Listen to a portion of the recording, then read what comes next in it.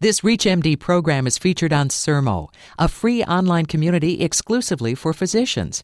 To discuss this program with your colleagues, visit www.sermo.com. That's SERMO.com. When you join, enter ReachMD in the promotion box to receive a $15 Amazon gift card. Terminal cancer patients have anxiety that often doesn't respond to conventional therapy. What do you know about the potential to treat this with MDMA or ecstasy? You're listening to ReachMD XM 157, the channel for medical professionals. Welcome to the Clinicians Roundtable. I'm Dr. Shira Johnson, your host, and with me today is Dr. John Halpern, Assistant Professor of Psychiatry at Harvard Medical School in Boston. Dr. Halpern is Associate Director of Substance Abuse Research at McLean Hospital in Belmont, Massachusetts. He is part of a select group of researchers throughout the country looking into illicit drugs with legitimate medical uses. His work includes looking into giving MDMA to treat anxiety in patients with terminal illness and the use of LSD or psilocybin for cluster headaches. What's more, his projects have regulatory approval and some even have government funding.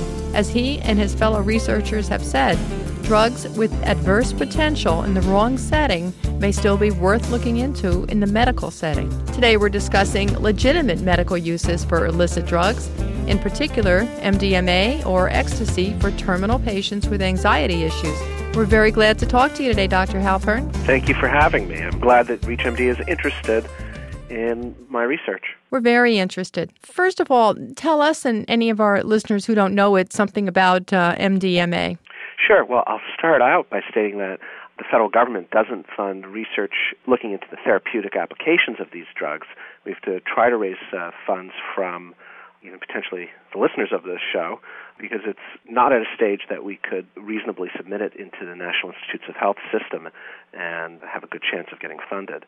But if we do show compelling and promising and hopeful results, obviously we will submit into that system. And looking at the drug MDMA for assisting in psychotherapy for people dying of cancer, if this truly helps people reduce their dependence on the current standard of care, which can include going into twilight, using opiates too frequently, and the use of sedative hypnotics that cause verbal memory problems and other memory problems and unsteady gait with chronic use, and I'm speaking of our benzodiazepines like Valium and Ativan, these types of medications, well, that could be quite important, and we could eventually get funding for it.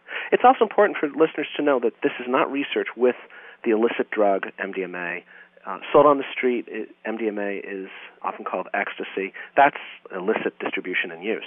But drugs that are placed into the Schedule I category of the Controlled Substances List are approved for research purposes only. And so it is the lawful legal use of MDMA manufactured for experimental use, even in humans, that would be given to our participants. So who makes this drug then for this use? Because obviously, as you said, you're not buying it on the street. Is this pharmaceutical grade? It is manufactured by a Schedule I registrant for the manufacture of MDMA, and a lot was manufactured more than 20 years ago for human experimentation, has been made freely available for research in the United States since.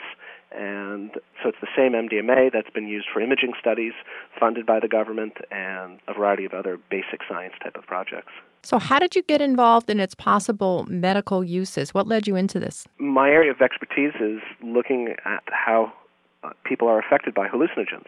And I've been funded by the National Institute on Drug Abuse looking at the long-term neurocognitive consequences of taking ritual peyote by Native Americans who participate in the Native American Church, the largest faith of Native Americans, and peyote contains Schedule I mescaline, a hallucinogen, and I currently have a NIDA grant looking at the long-term consequences of ecstasy abuse, actually, too. And we recruit people who've primarily, if not exclusively, been abusing what they think is ecstasy rather than trying to recruit from polydrug abusers to try to fix some of the content in the literature of neuroscience and drug addiction about whether there are long-term consequences from this type of abusive stuff. I'm interested in general in how hallucinogens affect people, and it's quite unusual to hear people say in these interviews, yeah, I don't take ecstasy anymore, I don't want to spend the money on it, it caused problems with my family, it caused problems for me, I have new responsibilities, so I'm not doing it anymore. But, it really had a profound effect on me the first times I did that, and I think it helped my life. I've never heard somebody who's struggling with heroin addiction say such a thing to me. I've never heard alcoholics describe their pathologic use of alcohol as being something that was actually transformative in a positive way for them. So that was part of the window that opened up for you in talking to these people? Sure. And just to be a curious scientist, well, what's that about? And we're not talking about developing a 10th-generation cephalosporin antibiotic. These are big questions still that remain in psychiatry. And the studies are hopefully important reasons to put everybody through the stress of learning about this. I don't believe it sends any mixed message to say that we want to do quality research that truly answers some of these questions that have been described by users and others that sound like it could be quite valuable for all of us in allopathic medicine. So how do you recruit for a trial like this? What problems have you had, or challenges? The biggest challenge has certainly been to satisfy all of the regulatory hurdles to gain the proper approvals and to have a well-crafted study that meets the needs of the ethical boards that review this type of study. But to actually recruit people, what we're doing is we're specifically looking for patients from just within the medical oncology group practice at the Leahy Clinic Medical Center in Burlington, Mass. And one of our co-investigators is an oncologist there. And the inclusion-exclusion criteria that we initially had approved were so restrictive that the people who would qualify actually were dying too soon to be screened. So we needed to revise our protocol to enable us to have a much larger population to recruit from. And that to go through all of the approval process again for doing that, it takes some time. And so we're just now screening people under the new criteria. And I'm hopeful that means the study is starting soon since it's fully active and we're starting to evaluate people. It's slow and careful.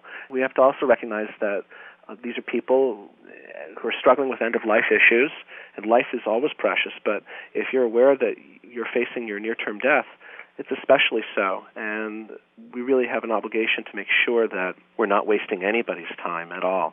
And researchers can want to screen people, but clinicians are going to be protecting their patients to really make sure there's a good fit. And that's something that we'll always face in clinical research, though. Now, the substance is the Schedule I.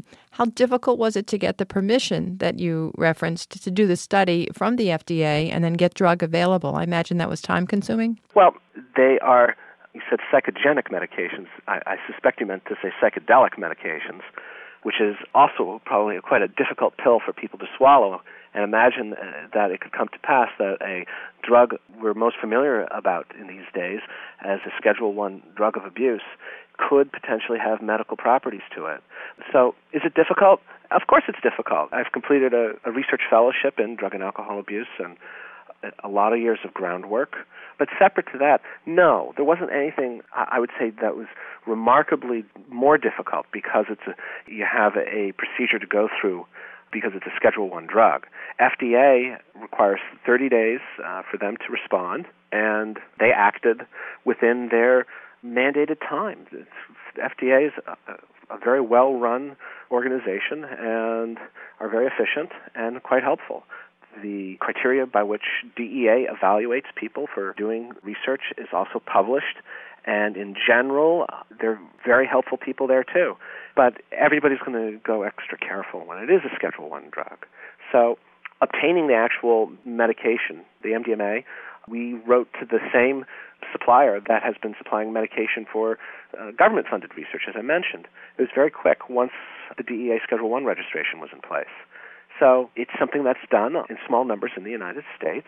That's not zero. And so the bureaucracy of the government was, I think, pretty well equipped to handle the request. Part of your inclusion criteria, do these patients have to be refractory to other medications for anxiety or just intolerant of the side effects? Is that required? What's required is that they've had treatment resistance or to standard medication or haven't had insufficient response to standard medication, or they are refusing to try that type of standard medication. So that's a treatment failure as well. You can imagine, for example, there's a hypothetical case of a man who is dying of cancer, who has 2 teenage sons, and every time they mention about college, he starts to have a panic attack and leaves the room.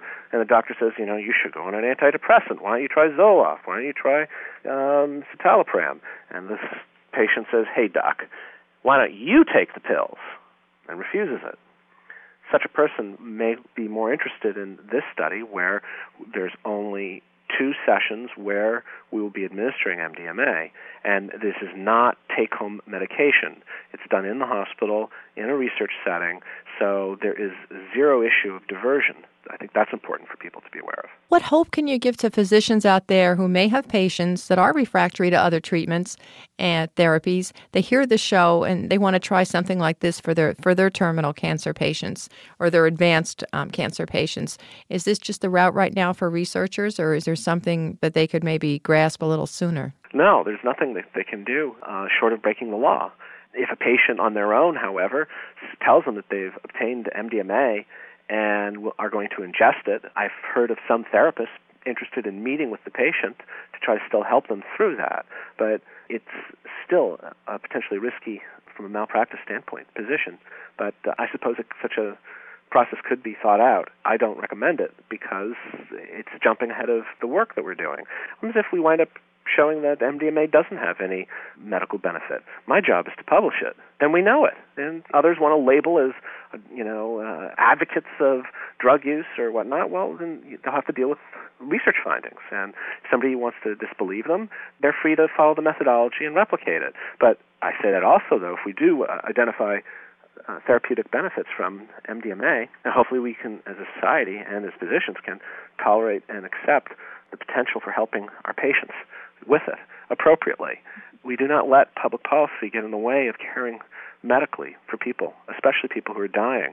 The point of the Controlled Substances Act, when it was set up, it was really important in the debates in Congress to make sure that the regulatory system that they introduced wouldn't prevent legitimate research.